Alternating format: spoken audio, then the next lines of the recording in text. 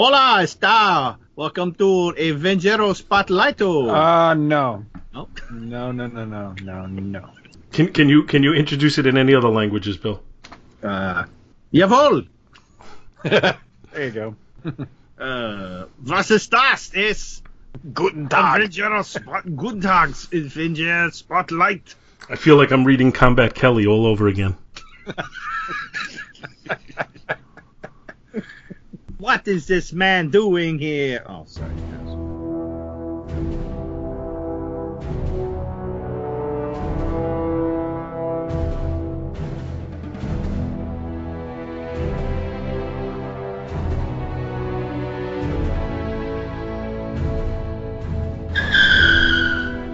Avengers Spotlight.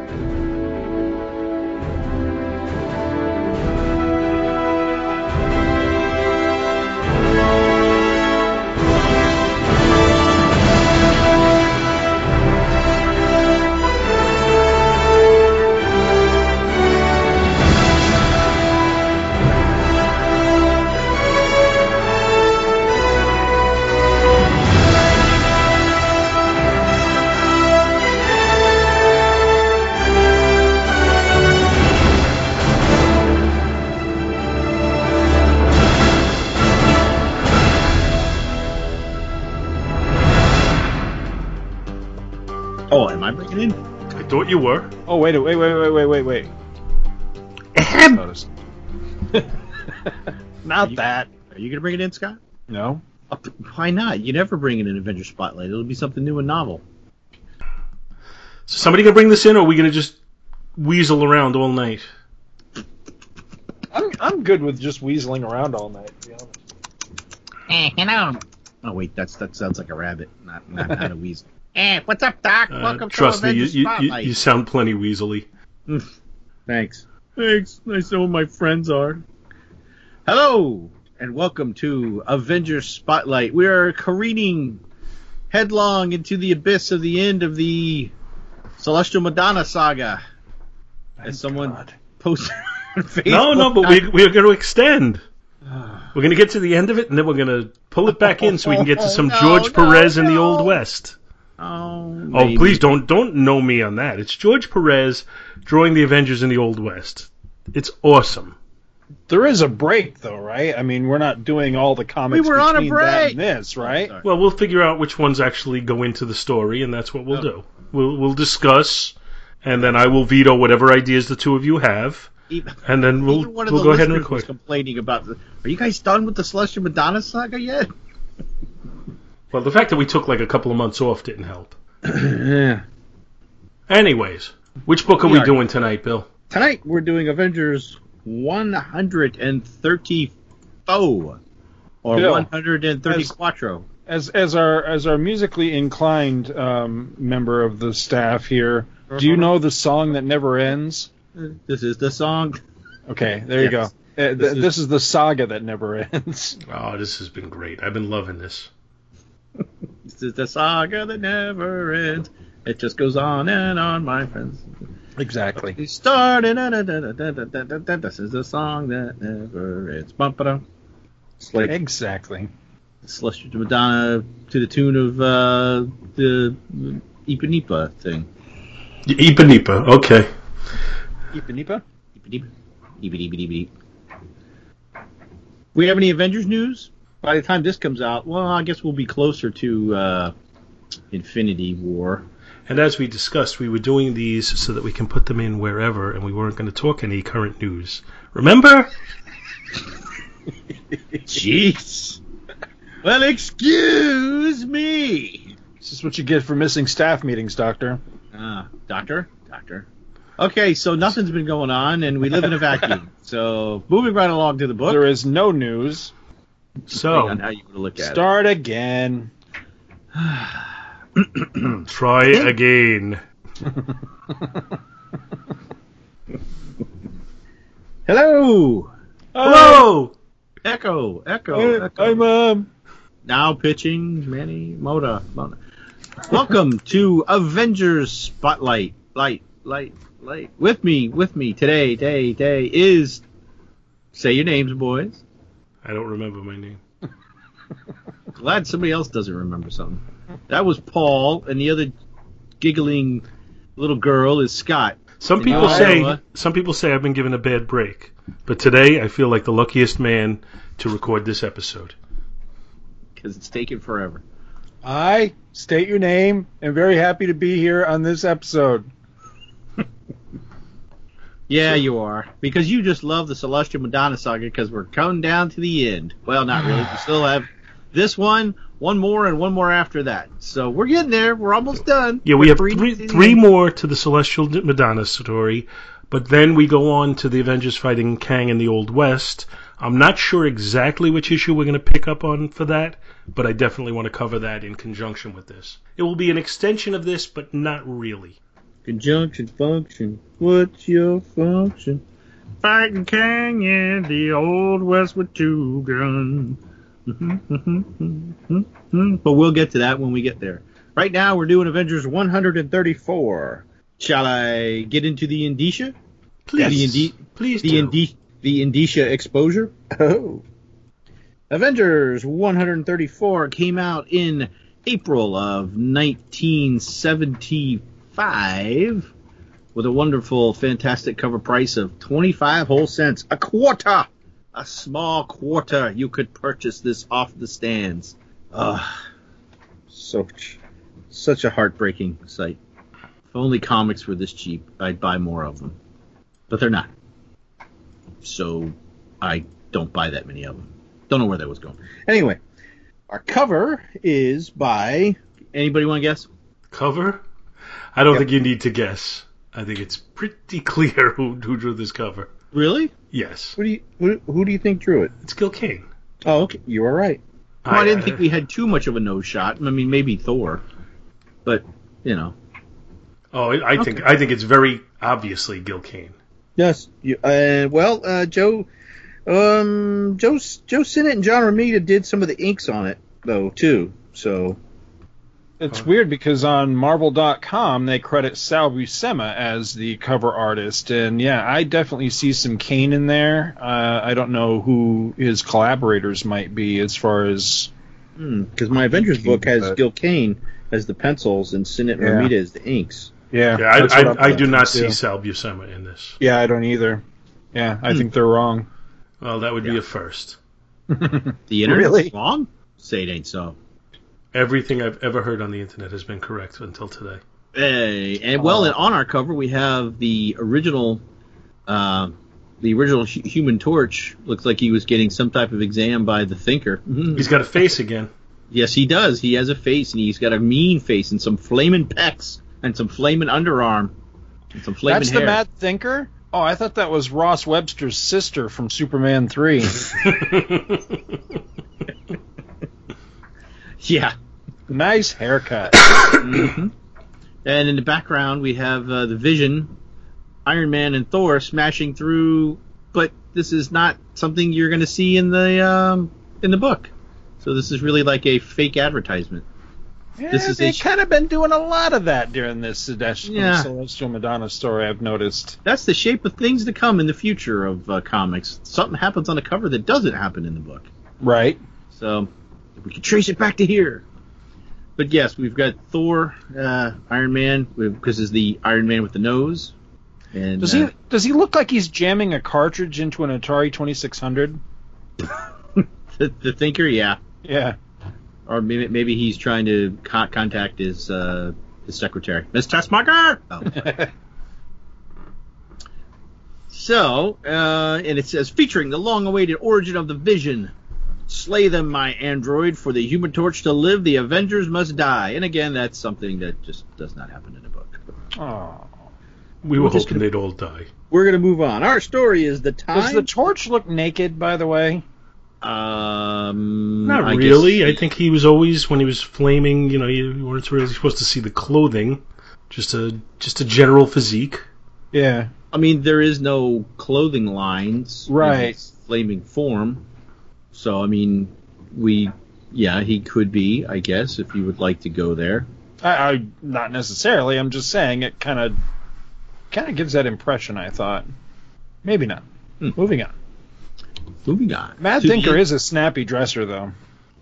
It's funny because I'm wearing that same outfit now. Well, it looks good on you. Including the yellow sash across my waist. The mad producer. It's a cummerbund. Okay, cummerbund. Button-up green shirt. The mad producer. Is that what you said? The mad producer, yeah. I predicted you'd say that. Oh, God, don't get me started with that. There was a 92.3% chance you'd say too. that. I have that, too. You need to get what? The haircut to go with it. Dye your hair red. I want the eyebrows like him. He wants the Perdegaton look.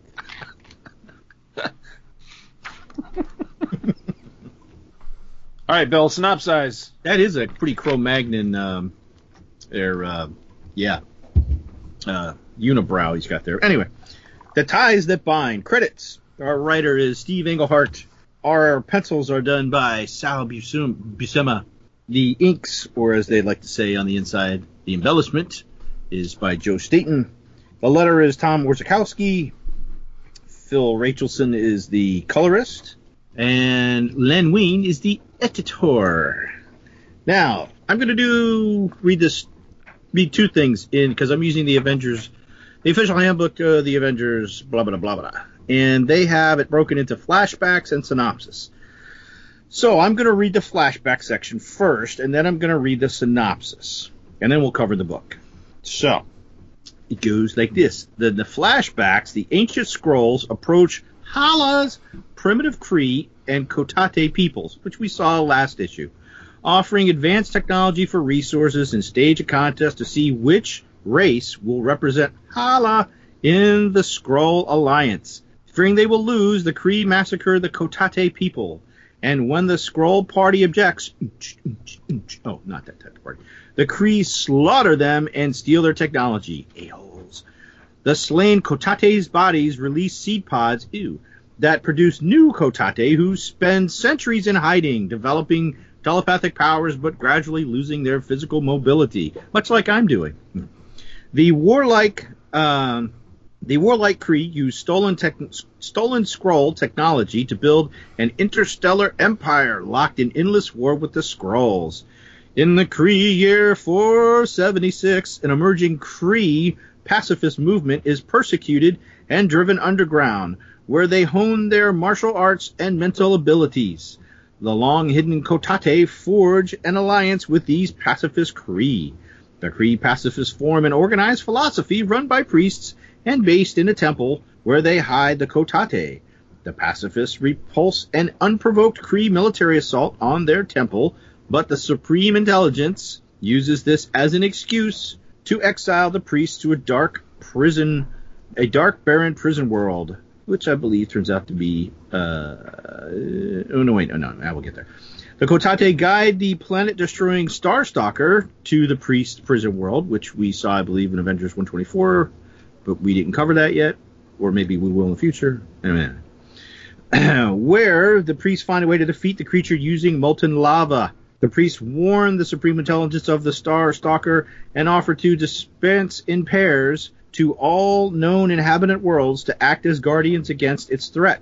Skeptical of the threat, but glad to be rid of the priests, the Supreme Intelligence agrees. Guess he wasn't so smart after all. And the priests spread across the cosmos in teams of 2, secretly taking the Kotate with them. Priests Sondar and Taras travel to Earth and settle in what will become Vietnam, planting a garden of Kotate there.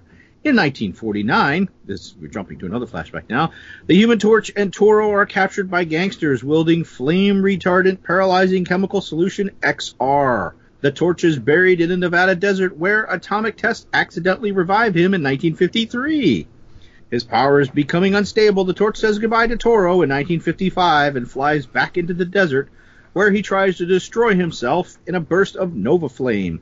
Mad Thinker finds the inert Human Torch in the desert. Mad Thinker revives the android Torch, pitting him against the new Human Torch, Johnny Storm, and Storm's FF partners and their allies, Wingfoot and Lockjaw.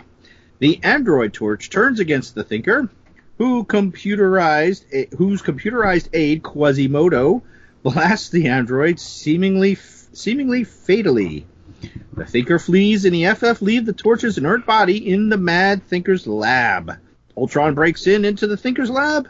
Immortus sends the Avengers and Mantis back in time. And that's the end of our flashbacks. Now for the synopsis of the story. This will make sense later. Trust me. Yeah, right. Oh, I thought I'd get a rise out of you two, but I guess not.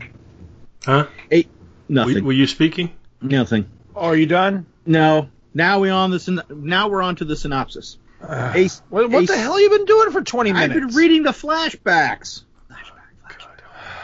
A Synchro staff tasked with revealing Mantis' origins continues to guide Hawkeye, Iron Man, Mantis, and Thor through ancient interstellar history, which I just read before, revealing secrets of the Kotate, the Kree, and the Skrulls, including how Kree pacifists founded Earth's Priests of Palma and established a garden of sentient Kotate, the same garden where the Avengers recently buried the swordsman. Meanwhile, a second Synchro staff guides the Vision through secrets of his past life as the android Human Torch. And Moondragon comes to Avengers Mansion, where she and Jarvis prove unable to contact the Avengers in Vietnam. Moondragon tries to convince Scarlet Witch to accompany her to Vietnam and to investigate, but the witch, darkly changed in voice and manner by her ongoing sorcery studies, refuses to go along. Mystically wards off a curious Moondragon's telepathic probing, if you want to call it that, then returns to her studies with Agatha Harkness. Creepy. Back in Vietnam, as their time trip ends, the Avengers and Mantis materialize in the present-day version of the Priest's Kotate Garden, where they find Libra and a green glowing version of the Swordsman, promising more explanations. The exposition is what this book is all about. It's this book. Exposition, exposition, exposition. Uh-huh. Guys sound so enthused. Come on, man. You done? I'm done. All right, see you all next week. All right, next. Well, now, thank God. We're moving right along with this saga. Oh, wait, we got to cover the book now, don't we? Damn it. Opening splash. Interesting. I like the art. They're traveling in a giant egg, maybe? I don't think that's... I think it's just like an air bubble. Ball of energy. Cosmic. Hey, I'm just checking back in. Is he done yet? Who's it? Well, he says he is.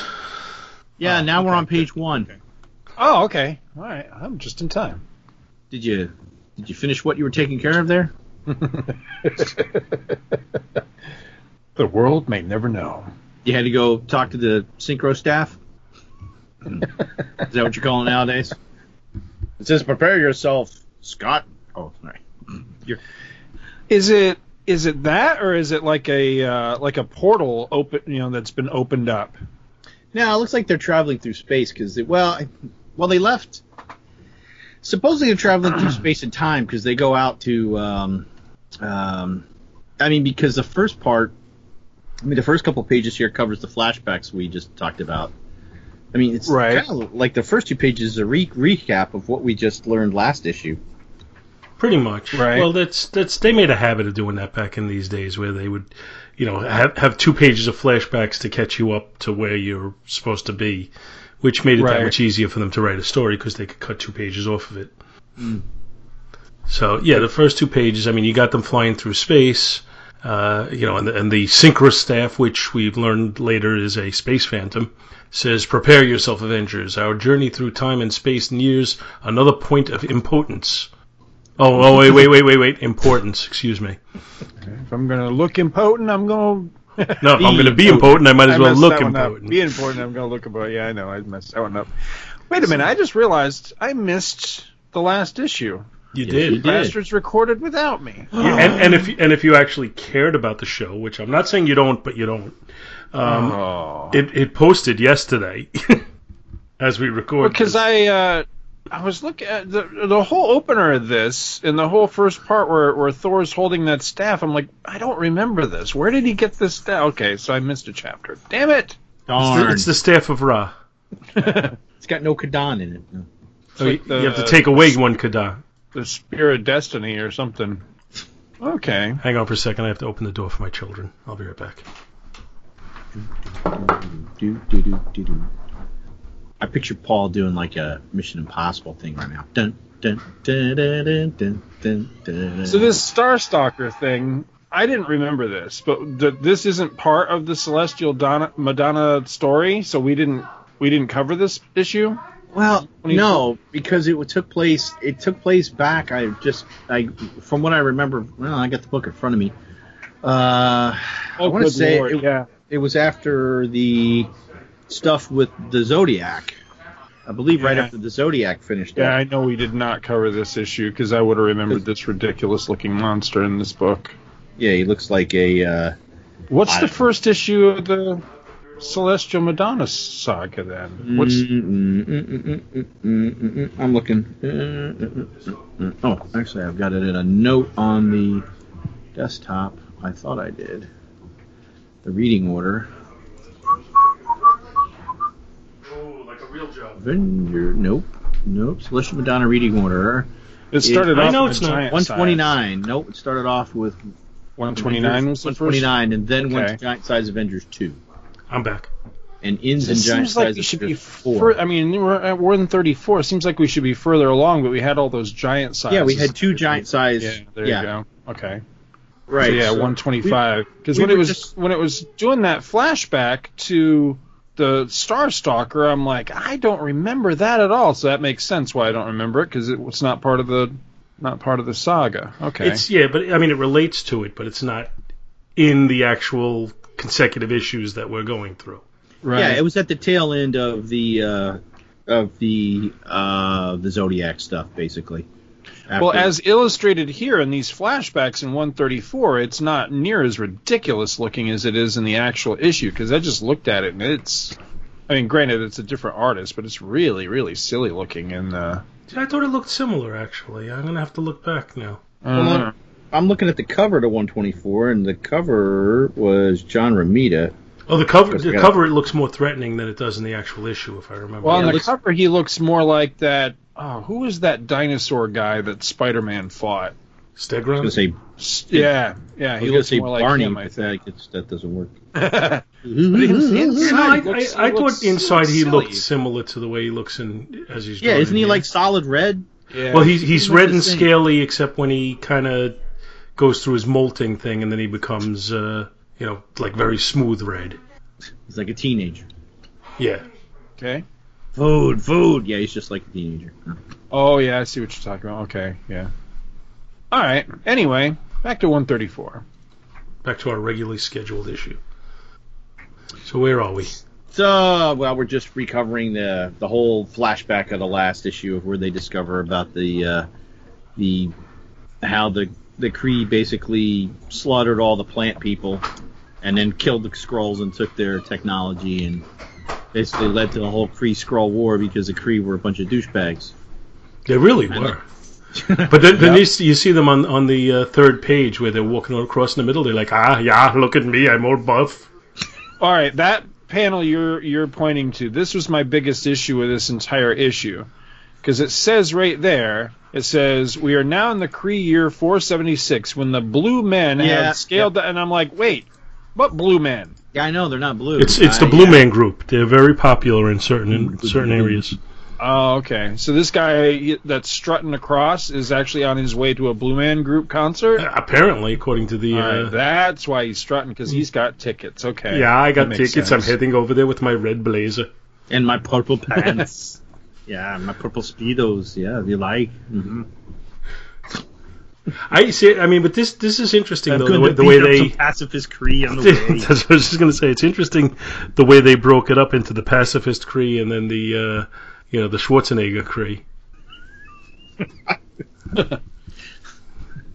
And if you look, the pacifist Kree are all they're all skinny and out of shape. You're puny. You're a bunch of puny men.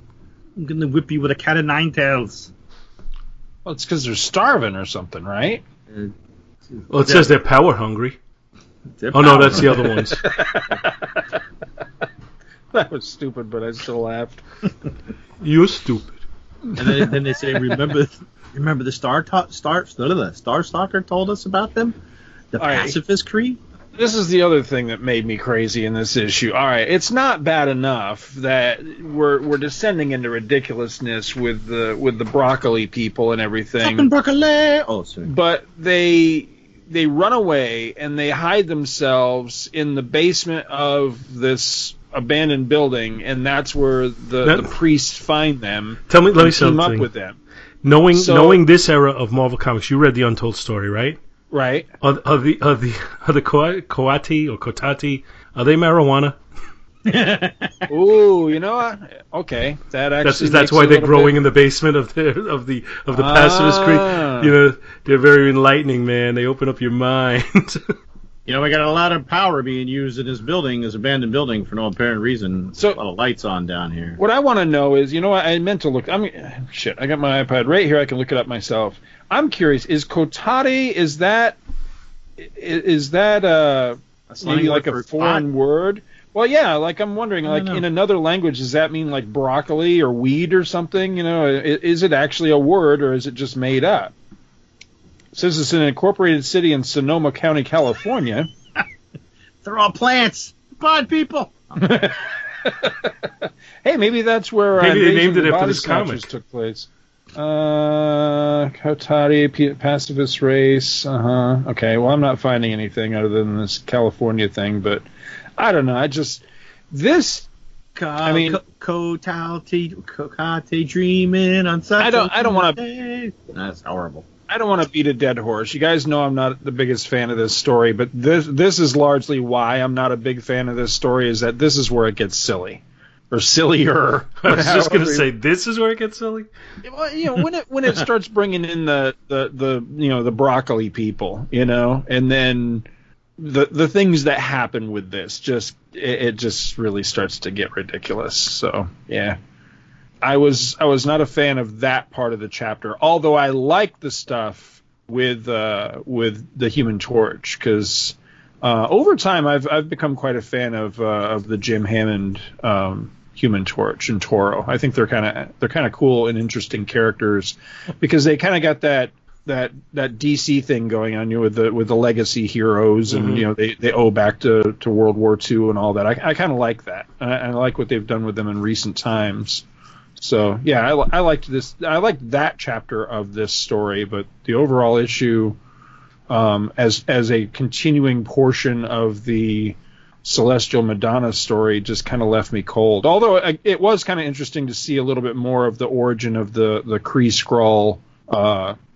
You know, their continuing war with each other. You know, the reasons why they don't like each other and all that was kind of it's kind of interesting, kind of enlightening, I guess. Well, we're getting away from the kind of paging through this thing, but I you know, as long as you're making that point, I kind of agree with you, because I did find the Kree Skrull and how their war began and how the aggression started and everything. I found that kind of interesting, and I thought it was well done because it had been established that they had this animosity, but they never really said why. So I liked that they did that. And you always assumed it was the Skrulls, the way they're portrayed. Yeah, actually I did. I always thought the Kree were like the better of the, you know, lesser of two evils, effectively. Mm-hmm. But then in the last issue, the way the Kotati were presented, I didn't really have a problem with that either. It's more in this issue where all of a sudden they start becoming, you know, they lose their ability to move around. They just, you know, literally become plants. And it's, you know, it's just, you know, it's like, really? What you know, what? I don't get it. Well, correct me if I'm wrong. With the exception of Mar-Vell, the Kree are dicks, right? I think there are other exceptions, but yeah, mostly. Okay. I think, you know, even when the Captain Marvel series first began, his commanding officer, I think, was named Jan Rog, and he was like something a real a-hole. Yeah. Well, that was my biggest takeaway from that series, was that he was like the noble one of his people, but ultimately the whole reason that they were here in the first place was that they were conquerors. You know, they were a warlike race. And I was trying to remember other times that I had, you know, read stories with the Kree or whatever, and most of the time, you know, yeah, they're not nice people, you know. Yeah, I'm sure there are other exceptions to that rule, and I'm trying to think of some off the top of my head. But yeah, I'm coming up kind of blank. So let's see. Where will we paging through this thing? Are the Kotati? They find the Kotati and they find that they've basically hid in the cellar forever, and now they can't move. So the priests agree to hang out and form a friendship. Well, with the pot thing aside, because I don't know. I mean, do you know that for a fact? No.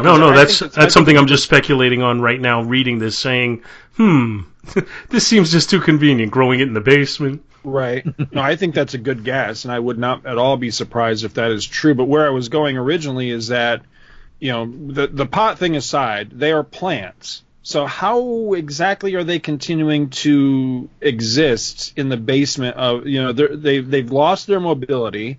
So, you would presume being plants, they would need sunlight and everything, right? But they're deep in the dank basement of this building. So how are they continuing to exist? Well, you can grow like mushrooms in a deep dank basement. So, you can grow some things. But maybe the sunlight came in through a basement window. Oh, sorry. Yeah, no, I agree with you that it defies some logic that they would be in the dank, and we're not even giving them the word dank. It's actually put in here, right? Yep. So yeah, So I got to make a comment about Iron Man's. He just says 2 words after the staff says Kotate need the care they cannot provide for themselves, and the pacifists wish to learn the plant's knowledge of the mind. It will prove a most remarkable association. And Iron Man's like, he knows that they're pot and says, I'll bet. I definitely, right. the more we're thinking about it, the more I think that analogy is correct. I think the Kotati are Mary Jane. And whoever called it that? Remember when in school when they used to say, different names for it? Mary Jane. And nobody ever called it that. Yeah, I've never heard of it. Hey man, you got a nickel bag of Mary Jane, man. I've never heard anybody call it that. My dad always said, "You smoking dope?" No, I learned it from you. So then, after the I'll bet, we switch over to the origin of the Vision.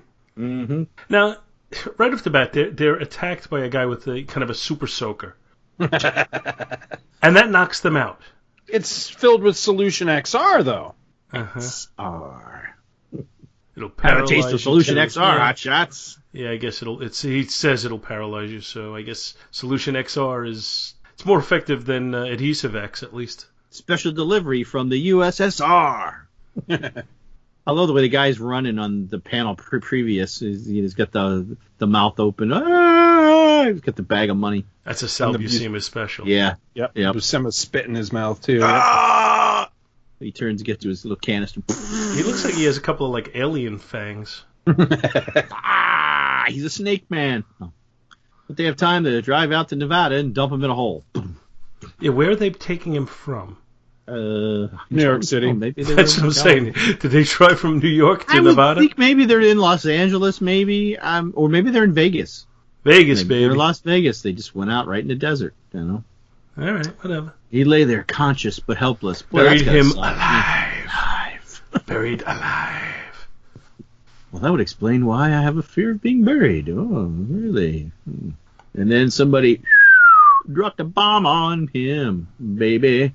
Yucca Flats. And he was free. And he flamed around full of radiation. Everybody wave hello. Yeah. I think I've read the story that's footnoted here, The Young Men number 24. I think I've read that one. I don't believe I ever have. I think they may have reprinted it. And remember when they were doing those, 70th anniversary, I think? Oh, yeah. Not long ago. I think they reprinted that story in a backup in, I don't know, it was like, what's the Invaders. I think there was an Invaders special where they may have reprinted that. Either that or I dug it up on my own, I think. But anyway, and then because I got interested in this whole timeline of the Human Torch and everything and Toro. And the Vision's just so, look at them cheering him. He was as much an android as I, yet his human appearance and manner gained him the acceptance I've never known. But I'm glad for him. Sniff, sniff. Shut up. It looks like he's doing a little dance step the way he's saying it. He's using the staff as a cane.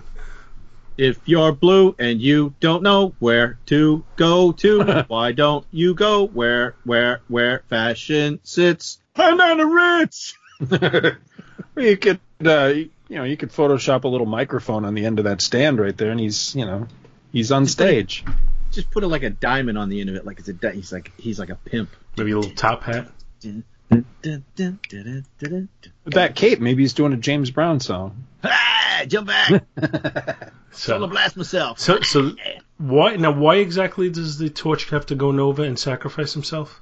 The radiation I absorbed is causing my metabolism to speed up. No. The radiation. He's burning out, losing control. Breaker 3.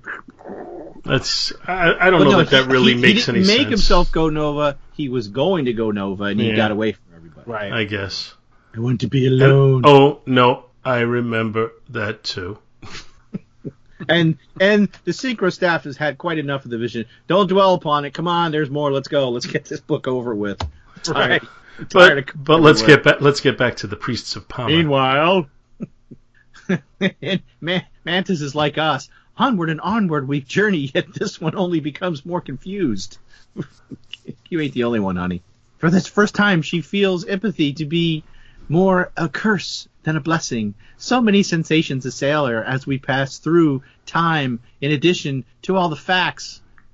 And Hawkeye's just...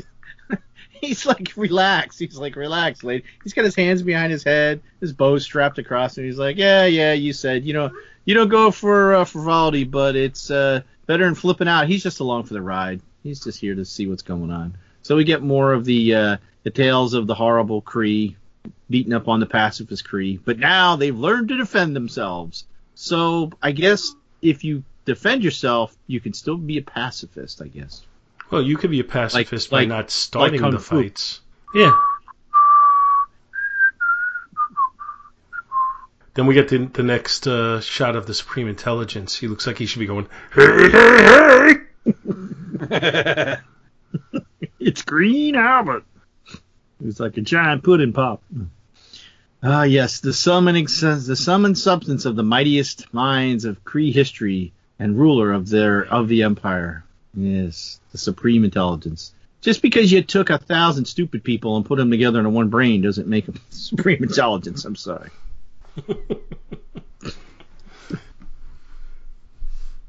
Anybody that's watched Red Dwarf will kind of get what I mean by that. Because the ship's computer had an IQ of 1,000, but it was of 1,000 gym teachers. Was the joke. So now the Dicky Kree are like being more Dicky than ever. Maybe they'll start their own empire.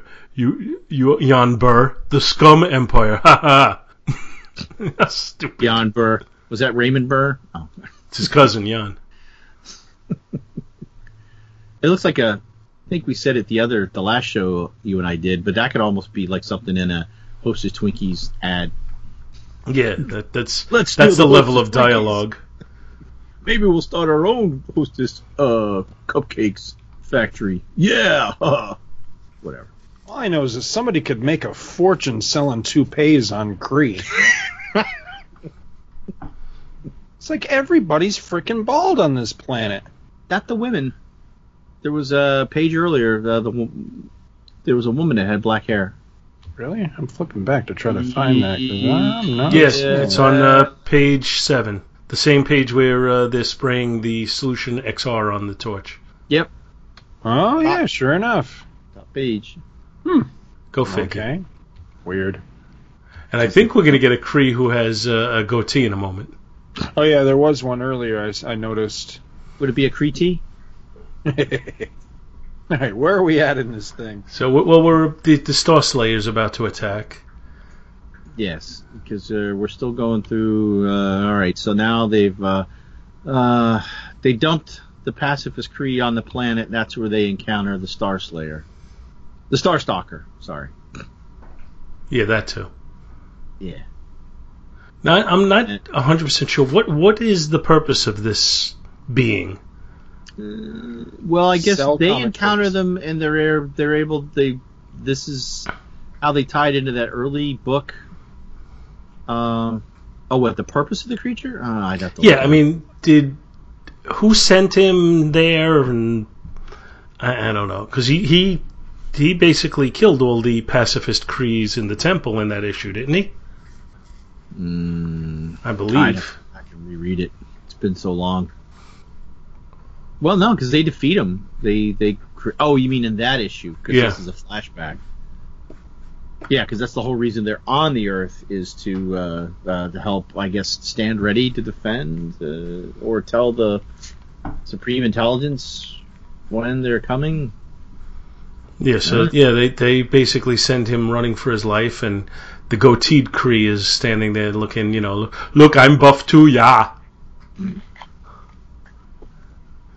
The Kree. So we get to a point where Moondragon is landing back at the Avengers Mansion, and she meets up with Jarvis, who looks like he's having a bad hair day for his little hair ring. He looks like Professor X, especially with the headphones on, the headset. Yeah, a little bit. Especially in the close-up. That could be Professor X. He's got the eyebrows. You can't really see his hair because of the headset. And then Wanda comes down deep in the throes of that time of the month. No, I mean some mystical magic thing is going on. Yeah, that's it. Silence! You think that because I am engaged in the most serious study of my wasted life, I am on a... Oh, hi, Jarvis. Sorry. Yeah, good old Agatha.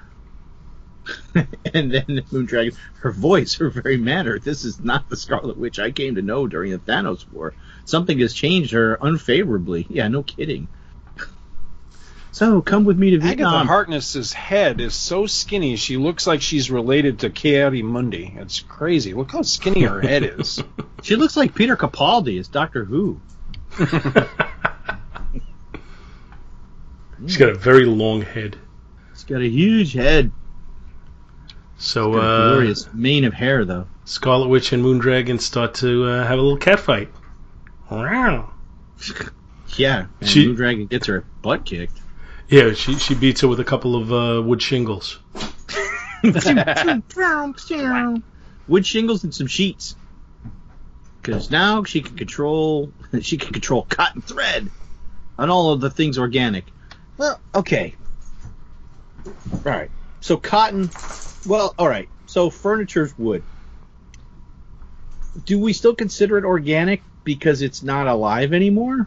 Would it still be organic? You know where I'm going with that? I mean, like a cotton thread, is that still, when it's removed from the plant, would we could still consider that organic? I guess. Doesn't organic mean that it hasn't been processed? Like I see that it's found in nature in that format, in that form. Yeah, once you've made it into a curtain. What is it? They're organic curtains. We just grew them yesterday. Organic. Definition of organic by Merriam-Webster. Of relating to or arising in a bodily organ. Okay, affecting, relating to derived from living organisms. Organic evolution. Having systematic coordination of parts. Organic whole.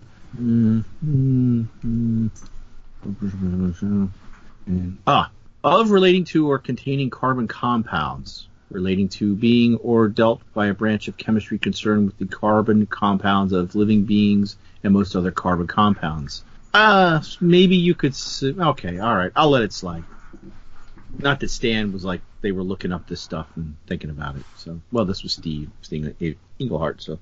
Let it go, let it slide. Not going to no-prize it. So then we get back to the Mad Thinker, who just happens to have a trap door in the middle of the desert. No. You got to back up.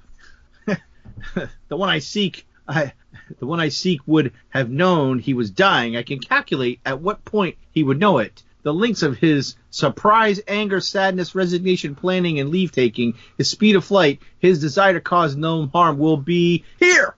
He points to the ground. Like, really? Get out of here. You're ridiculous. So he can calculate a being's emotions and figure out exactly where he's going to land. Yeah.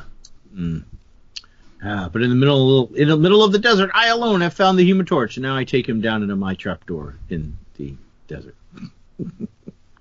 Ridiculous.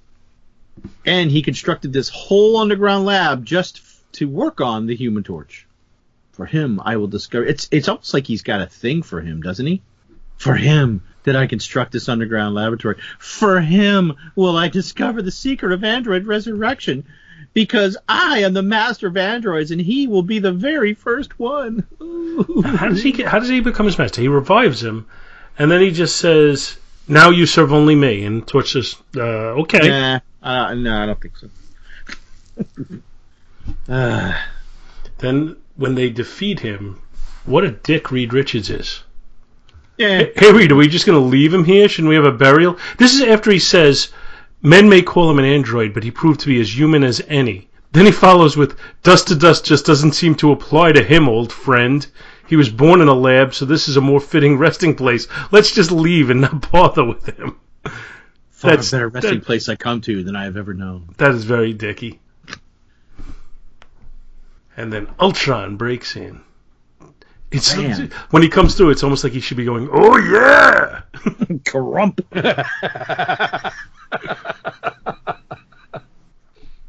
Hey, Ultron.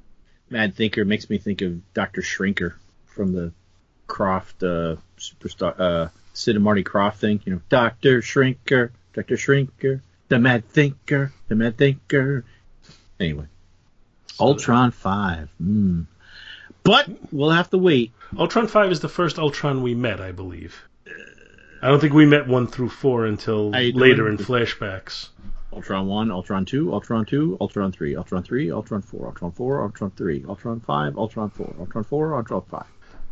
Hi, I'm Ultron 5. So now on the... Well, the original Ultron's the one that looks like your classic, like, 50s... boxy cleaner robot with, like a vacuum cleaner type of thing. But then when he makes his human body, that's Ultron 5, right? So it just skips. Yeah. Well, there must have been 3 test subjects that didn't work, though. Otherwise, why would you go right to 5? One was a toaster. Another one was a fan.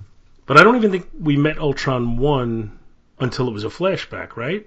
Wasn't it the robot he was going to...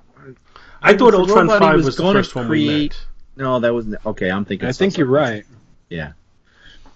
Anyway, then on the Kree homeworld, they're having a sale at the local nursery. You could just pick up a tree. Come, little one. We are going for a long, wonderful ride. Wait, no, don't put me in the oven and dry me out and roll me up and smoke me. Wait, what? Oh, sorry. Not that I would know how to do that, because I've never smoked marijuana. But I've seen people, and I've seen it done.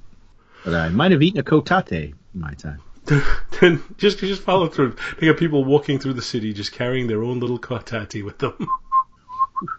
Nothing to see here, just getting on a ship, with being banished to another world by the Supreme Intelligence. Nothing to see, just a little plant. It's not a kotate, really, nothing. Bye. See you. Come, plant some kotate. Yeah, the people that are sending them don't think that this is weird. That they're just letting them dig these plants up and take them along with them. They don't question that at all. I mean, because, they convinced the Supreme Intelligence that they need to spread throughout, the galaxy. Basically, he's like, well, you don't have to go home, but you can't stay here. Basically what he says. So, we allow to be offered we want to protect the rest of the inhabited galaxy in your stead. We would fly in groups of 2 to every inhabited sphere to remain like your sentries until needed. Yeah, we would never bother you on Hala, and we're just going to take these plants because we want to remember Hala. And then the plants are going, we're free, all of us, we're free. And I go, shut up, you're giving me a headache. We got to get off the planet. I like that they get to Earth in basically a Jiffy Pop tin. Yeah. A little spaceship thing. They land in Vietnam where they have the stereotype people running away. Wow. Look at that guy. But, I mean, yeah, that is kind of bad with the stereotype, because when did they landed there like a long time ago, because they built that garden, and it's not I don't think they landed like last month. I mean, they landed. All right, so look at that garden. you've got some brush behind it, you've got 3 palm trees, you've got a tree, and then you've got 2 rows of broccoli people planted in the ground. Mm-hmm. This is it says at the top millennia ago, right? So in the following, millennia, which they will be after many major earthquakes in the following millennia. right? What? And Good then trouble terrain, I imagine. Hey, they're look, standing there looking at, admiring their handiwork as they've just planted the Kotati in the ground. And Mantis says, that garden still exists. I'm like, what? How could she possibly recognize that? Because it's one big tree and a bunch of little trees in the shape of a Right. triangle. Right. And the fact that it's in the trees temple. don't grow at all in a millennia. So they're going to be the exact same. It's ridiculous. No, they're a little bit bigger when they get back to there.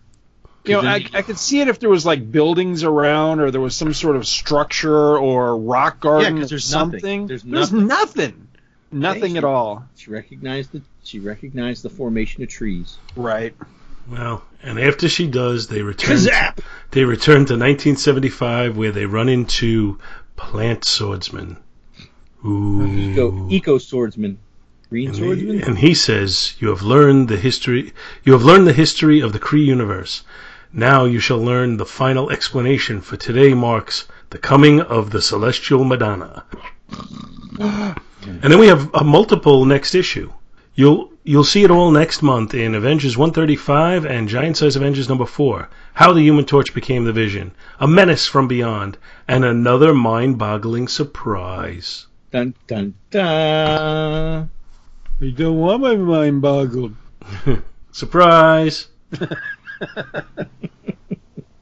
So, what'd you think of this? I like the art. Yeah. I wish Joe Staton had a little bit of a stronger hand.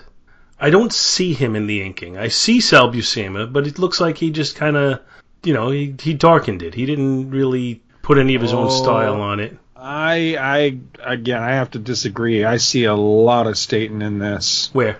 In the faces in particular. A lot of the faces have a very... I'll tell you, here's a great example of where you can see the Staton is... Stupid pages aren't numbered. Yes, fair. Page 7 in the CBR I'm looking at here is... It's the page where the Torch gets buried out in the desert and then the bomb revives him. If you look at the 2 panels, the panel of him putting his arms on Toro's shoulders and telling him that he can't come with him, and then the panel where he's kind of self-reflecting and he says, it's better this way, I'll just disappear, especially that panel where he's reflecting, right there he looks like E-Man, which was a character that Joe Staton created and did the art for Charlton Comics. And that's where I see it. I see it a lot in the faces of I'll the give you characters. that looks a little Staton to me. It doesn't look very Staton to me. That looks more Staton than the rest of If I was to pick it. this issue up cold, I would have been able to pick the Staton out of it. Although, All right, I'll be honest with you, if somebody had asked me, did he pencil or ink, I would have said that he penciled as opposed to inked.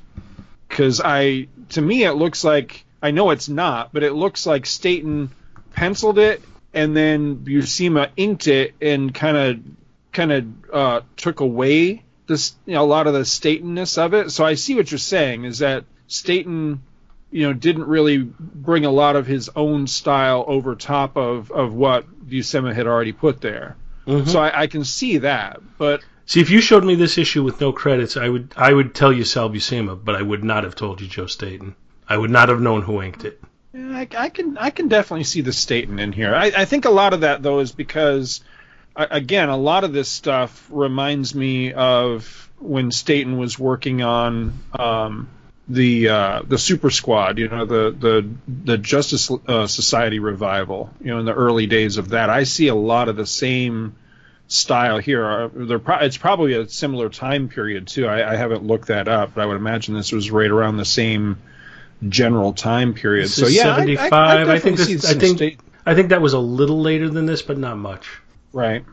So yeah, I see it. I'll agree with you. I don't see it in every panel though, because there are a lot of panels where I look at it and go, I don't know if I would have been able to pick out the Staton in that. But then there's other entire pages where I look at it and go, yep, that's Joe Staton. So yeah, but I mean, he's the inker. I mean, should he really be changing the art that much? Well, the thing is, I always felt with Sal Buscema that his pencils are very nice, but that he needs a strong inker to really stand out. And he's one of the few guys. Most of them I don't want to see the inking too strong, but with him, I like when the inking is strong, and then you use his layouts, you use his basic storytelling, but then just kind of make it a little bit more stylized. I always found Sal Buscema, I like him, but I always found him to be just a little more bland than I would like. So when you give him a strong inker and it eliminates that blandness, then I like him a lot more. That's why I love Sal Buscema inked by Klaus Janson. Right. Because it's taking the best of each of them and putting it together. Sometimes I saw Klaus Janson where he would ink somebody and he would put too much of his own style in it, and it would lose some of its effectiveness. And I've seen Sal Buscema where he's just inked a little too cleanly, and it's not really getting the the page doesn't pop the way you want it to. So that's why I felt that combination. I think he was the best inker for Buscema. I need to go back and look and see who inked Buscema on ROM, because I liked Buscema's art. That's where I started to really appreciate Sal Buscema's art, was on ROM, because I remember growing up, he did a lot of Hulk, and I didn't at the time I didn't appreciate his work on the Hulk. I like it now, looking back on it now, but at the time as a kid I really didn't like it. But I like this stuff on ROM. I think that looked good. I need to go and see who actually did that, but I don't know. I gotta disagree with you. I like the art in this. I'm not saying I don't like it. Don't get me wrong. I'm not saying I don't like it. I'm saying I would like it more if I think if Staten had just been a little bit more stylized in the inking. Yeah, I can agree with that. I think rather than being stylized to Staten's distinct style, I think a lot of the inking really comes down to just heavy inks. And I'm not crazy about that. The heavy inks really make for a dark book, especially in the very beginning. The early pages of this, it's very, very dark. But I think this is a dark story. I think that fits. That's fine. I'm fine with it being a dark story, but I'm just talking inking wise. There's a lot of like real thick black lines and everything, and I don't know that was necessarily the best fit for their two art styles. Because I'll agree with you. I think that the art could have benefited by being statened up just a little bit more than it actually was. But I don't know. That said, though, I do like it. I enjoy the art in this one. Yeah, well, and again, I think I may be overstating, making it sound a little bit more strong than I mean to. I'm not saying this is bad. I think the artwork is pretty good. I think the storytelling is excellent. I just think that some of the individual images would be helped out with just a little bit more of a stylistic feel to it. It would make them pop more, and it would make the storytelling jump out at me more. I thought he made some interesting choices. Some of the angles he took here, like for example, going to page 6 of the story, when they show the two panels in particular. The second panel, where it's kind of showing the priests of Parma at an angle looking downward at them, I think that's a pretty cool stylistic choice. The other shot at the bottom on the left, the panel, which is showing the Coati that have been slaughtered with the aggressive Kree walking away. It's showing it like looking up towards them from the slain bodies of the Kotati. I think that's another really cool angle. I think he made some good stylistic choices here. Right. And I think inking it slightly better would have made it pop a little bit better. Going to the next page, the very middle panel of the Vision, I think he chose to make it too dark, which might go with what you're saying, and it kind of obscures the image, which I don't want darkness that way. I hate when they over ink and they obscure the image because of it, because there's really no reason for that. I agree. So, what do you think, Bill? Well, I'm not as versed in Joe Staton's style as I am in some other people, so I didn't really notice the lack of Staton. So for me, I like the art. Okay. I just don't. I guess I haven't been able to. I can't identify him like I can some artists. Well, it's funny, when this was coming out and I was, 11, 12 years old, and I was reading it, I didn't really, I paid attention to the art because I was reading the story. But I didn't really care who it was that drew it or, what the style was. And, when we get to the next issue, we're going to get to an issue that was drawn by George Tuska. And to me, and I think to you guys as well, there's a distinct difference between George Tuska and Sal Buscema. Oh, yeah. But when I was reading this at that age, that didn't jump out at me. I was totally ignorant of it. So, it was still good enough to tell the story even back then. Now, when we get to that next issue, we'll talk some more specifically about the artwork in there, and I'm sure we'll point out a lot of points in it where we're not so happy with it. And we're going to have a lot more of them in that issue than we do in this issue. But just the same, when you're 12 and you're reading these things, doesn't really matter that much. As long as they're just telling a story that you can follow, you're good. And surprisingly enough, I was able to follow this because this got really trippy. Yeah. So, I guess you guys want to rate it? Yeah. Sure. Cover. It's a good cover. It's a pretty dynamic cover with, the torch busting out of he's melting his bonds that he's strapped down to the table with, and, the Avengers are bursting through. Although, like I said, this is not a scene in the book. I think I'd give the cover... I think I'd give it a B+, A-. The interior art, I'm going to give it a... I'm going to give it a B+, A- as well. And the story... Oh, boy. Wow, it's a lot. There's a lot going on in this book. A lot of exposition and flashbacks of... but, it does... If you read it slow and take your time, it does kind of make sense, and I guess I'm going to give it a B, and give it a B+ overall for me. All right. I'm not going to be quite as generous as you on the art. I do think the cover is interesting. Again, we go to the standard of being at the newsstand and looking at it, and I think the whole concept that they're showing us there, even though it's not one that's within the pages of the issue, is interesting enough that it would make me want to pick it up even if I wasn't otherwise picking up the Avengers. But I got to say, I don't think there's any one person in that image who I think is drawn superlatively. I think the Torch is the best one, and even he's got some issues. So I'm going to say it does accomplish what it sets out to, but I don't think it's that great. So I'm going to say a C+. The interior art, we talked about it. I do like it. I don't love it. I think it's good. It could be much better. So I'm going to say a B- on the interior art. Story-wise, I'm still where I was the last issue, where I'm enjoying the fact that they're fleshing out this relationship of the Kree and the Skrulls, even though there's really no Skrulls in here to speak of. And I've always been a sucker for flashbacks to the Golden Age and the legacy heroes and all of that. So the fact that he did all of that, and I'm even getting a greater appreciation for it based on my thought that I came up with here about that the Kotati are marijuana.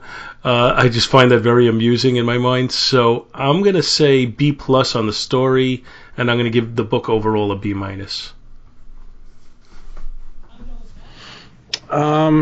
Cover on this one, yeah, I'm not crazy about it. It's a little busy. The angles are a little screwy. I do really like how Thor and the Human Torch look, but they're really the only two on the cover that I think look really good. The other ones they look wonky. And again, this is another one of those the covers to me that almost look like it was done with color forms, where things were just kind of placed in the cover as opposed to a lot of thought going into, proper placement. So it just looks a little busy and a little weird. So not a bad cover, but just not the best one. So cover-wise, I think I would go honestly, I think I would go a C- on the cover because there's a lot of room for improvement there. Interior art, I really like it. It does have the issues that we talked about and everything, but I think it's interesting. I looked up Joe Staton's body of work on Mike's Amazing World, and according to that list, this is only the 16th book in his credit for Joe Staton. So, I mean, this is still very early in his career. So while I agree the art could have really benefited from him taking a little bit more, active hand and using a stronger ink on this, maybe he just wasn't there yet, So that said, I like it. Again, plenty of room for improvement and all, but I do dig it. So I'm going to say a B- on the art because I really do enjoy this. Even with the shortcomings and such. Really, for me, it's the story that's Huffwind to Gray because I like the Vision and Human Torch portion of the story, but we don't get a lot of it in this. It's kind of a tease and kind of a setup for more that we're going to get in the next issue. But that was really the only portion of this story that I did like, and I kind of liked learning about the origin of the conflict between the Skrull and the Kree. But other than that, the thing with the broccoli people and just there's a lot of ridiculousness in this. There's a lot of dumb stuff. So I don't know. I don't want to be overly harsh on it, but again, I think I'm going to go a C- because it's just. This is the part in the saga where it just really kind of jumped the shark for me as far as the actual Celestial Madonna part. I like this for the Vision portion of it and the Human Torch portion of it, not for anything to do with the reason that we're covering this at this point, because that story has kind of, at this point, I'm done with it because this is where it devolves into complete ridiculousness for me. So yeah, C- there. Overall grade for the book, I'll average it out to a C. I think overall it's a pretty good standard issue of the Avengers. All right, and that's our coverage of Avengers 134. The Celestial Madonna saga will continue on our next Avengers Spotlight. I don't know if that'll be next week or some weeks from now, but one way or the other, we will get back to this. Any closing thoughts, guys? Kotate, man. Whoa. Me a bag of Kotati. Anyway, thanks everybody for listening, and we'll see you next time. Bye! Don't bogart that Kotati, man. Thank you so much for listening to our show, and we hope you'll continue to join us each and every week for more good old-fashioned comic book back issue awesomeness. You can contact Back to the Bins to leave feedback, comments, questions, suggestions, and criticisms via email at backtothebins@gmail.com or by joining the Back to the Bins group on Facebook.